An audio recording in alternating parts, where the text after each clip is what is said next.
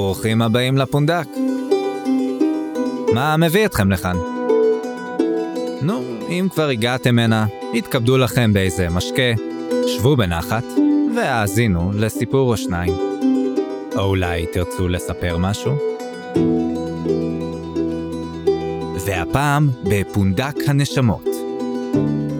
השרוף, מאת דניאל פידלמן. תראו, על אף שהסיפור שאני עומד לספר לכם פורסם בעבר במה שאתם מכנים פייסבוק, הוא לא אמיתי. בדקתי את העניין. ועל אף שחלק מהדמויות שם הגיעו בשלב כזה או אחר לפונדק, קשה להגיד שהגיעו דווקא מהעולם שלכם. מהיכן הגיעו? אולי כדאי לשמוע קודם את הסיפור.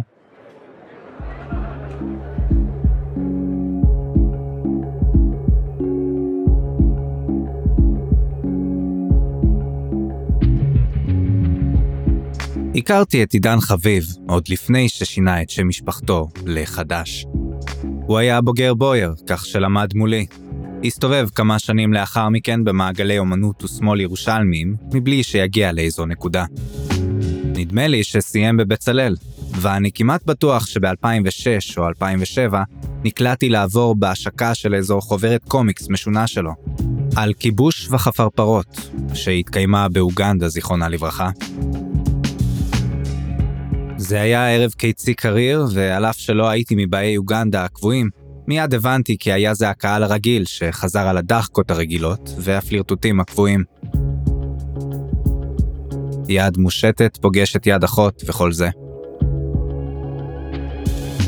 היה דחוס מכדי לומר שלום לבעל השמחה עצמו. אך מבעד לפתח ראיתי את עידן קפוא ומסוגר במה שאמור היה להיות הערב הגדול שלו. עומד עם חיוך מקרטון מאחורי שולחן עם ערימת חוברות כאורות למראה. כבר אז ידעתי שהוא לא עומד להישאר בירושלים. לא הולך להישאר, עידן חביב. ב-2009, או קרוב לכך, שמעתי מישהו קורא בשם המשפחה שלי בעליצות. שלום עליכם, רב פידלמן. אני כידוע גרוע בפרצופים, ומעולם לא הייתי קרוב במיוחד לעידן. הדבר הכי קרוב שהיה לנו לסכנש, התרחש על איזה גג ירושלמי במסיבה מאולתרת ורועשת, ונמשך פחות מרבע שעה. אבל אלמלא היה ממשיך לדבר, בחיים לא הייתי מזהה אותו.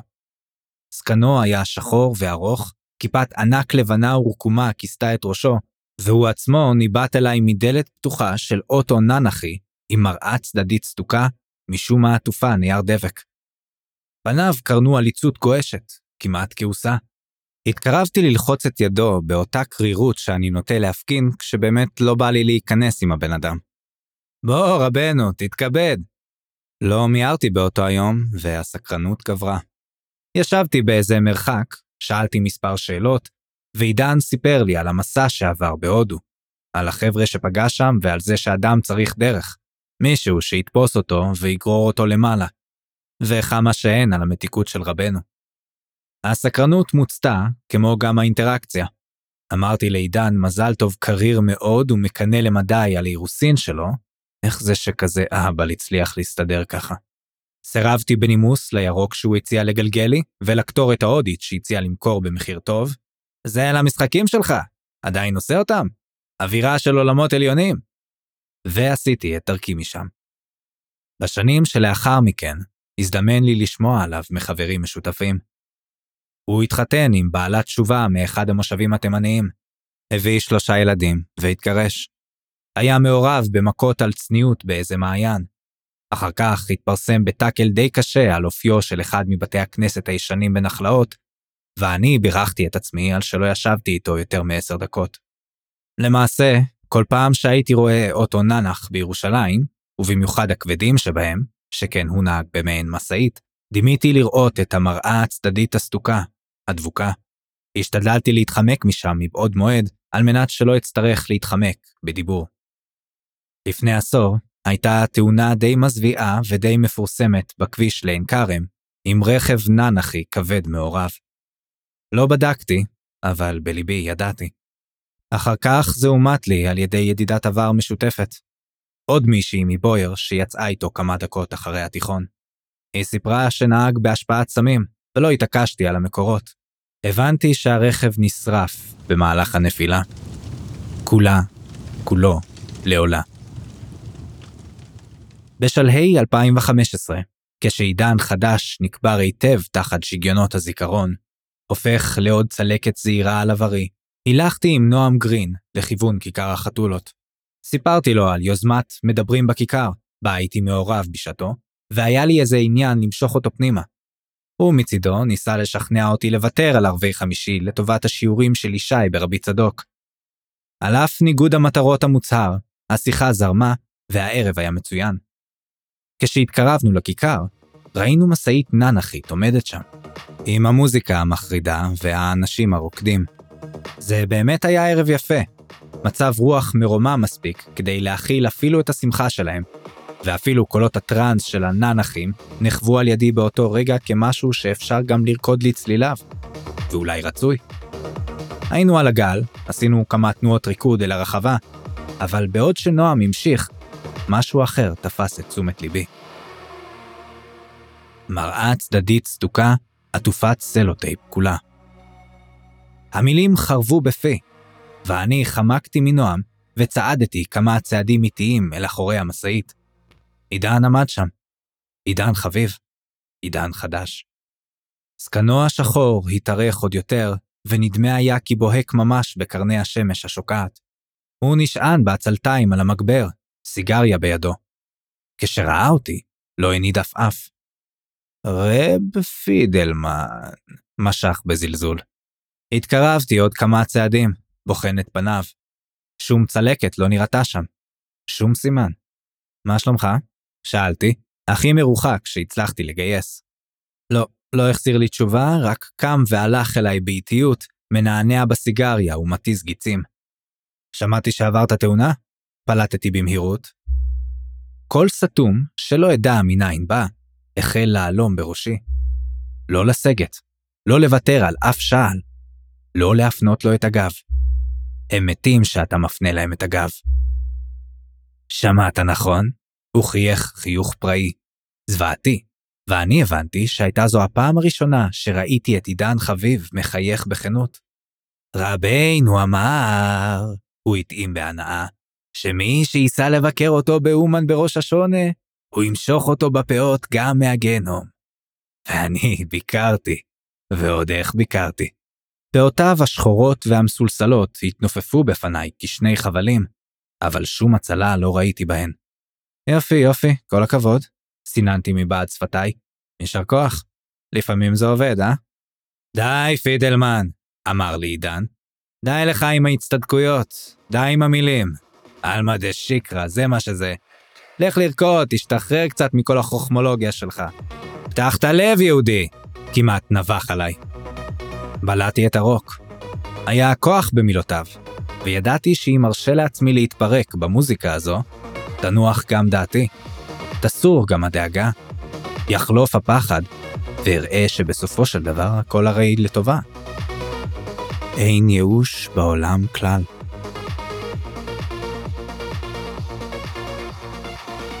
אבל הערב כבר התקלקל, ושוב לא שמעתי את הקצב שבפעימות הננחיות, רק את הכיעור והצרימה שבהן.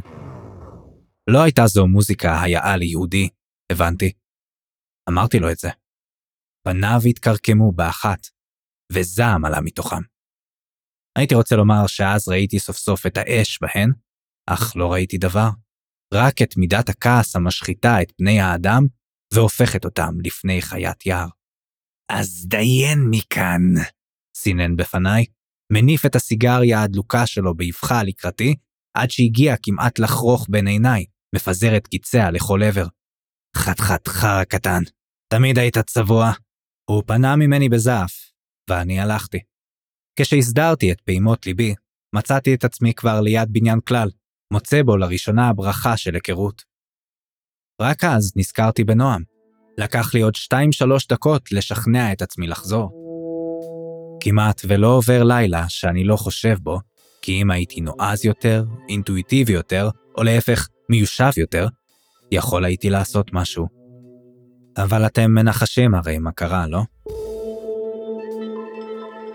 כשחזרתי, נועם כבר לא היה שם. גם לא עידן, גם לא המשאית. הוא לא ענה לטלפון שלי, לא לוואטסאפ. אמרתי לעצמי שהוא מסנן אותי, שהוא מבואס שחתכתי לו ככה. הוא לא ענה גם למחרת. כשהתחלתי לגשש דרך חברים, דרך אחותו, כולם התפלאו שאני לא יודע שנסע לחול לנקות את הראש. כבר חודשיים, אמר לי מישהו שלמד איתנו. כבר חצי שנה שהוא שם, אמרה אחותו. הגרסאות היו מרובות, אך מה שהיה שותף לכולן היה הערפול, הטשטוש. כולן הלכו ושקעו אל ערפילי אי האכפתיות. אחרי שנים שמעתי שראו את נועם מקבץ נדבות באומן, או בנתיבות, או רוקד עם משאית ננח איפשהו בגואה. הוא מחפש את עצמו, הייתה התשובה הקבועה של המשפחה, אך היא דהתה יותר בכל פעם, כאילו ידעו שאין חיפוש זה, אלא עיבוד. אני מצידי עקבתי אחרי קבוצות של נפגעי ברסלב בפייסבוק. חיברתי פרט לפרט, והשגתי יותר ויותר דיווחים על אנשים שנכנסו לרקוד ולא חזרו. לפחות לא כמו שהיו. חלקם נראה היה שנעלמו מעל פני האדמה. חלקם הותרו באיזו ישיבה נידחת לחוזרים בתשובה, מסרבים לקיים כל קשר עם חייהם הקודמים, שומרים עיניהם מכל שהיה יקר להם, וממענים להישירן. על הגרושה של עידן שמעתי שהתמוטטה לפני כמה שנים במעבר חצייה ריק, שהוריה במושב מנסים לגדל את הילדים, שבלי הפרעות נפשיות קשות רודפות אותם. אין לסיפור הזה סיום. אני גם לא יכול להגיד שהבנתי משהו. אבל אם תראו משאית ננח עם מראה צדדית סדוקה, עטופת מסקין טייפ, אל תמהרו להתקרב.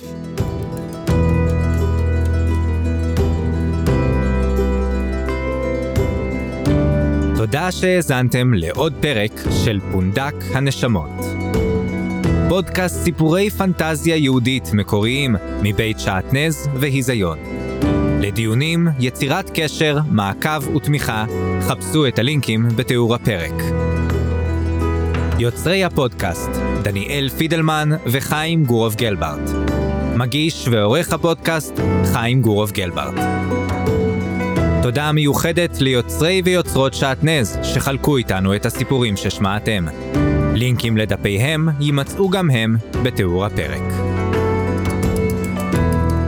ועד הביקור הבא שלכם בפונדק, להתראות, נשמות.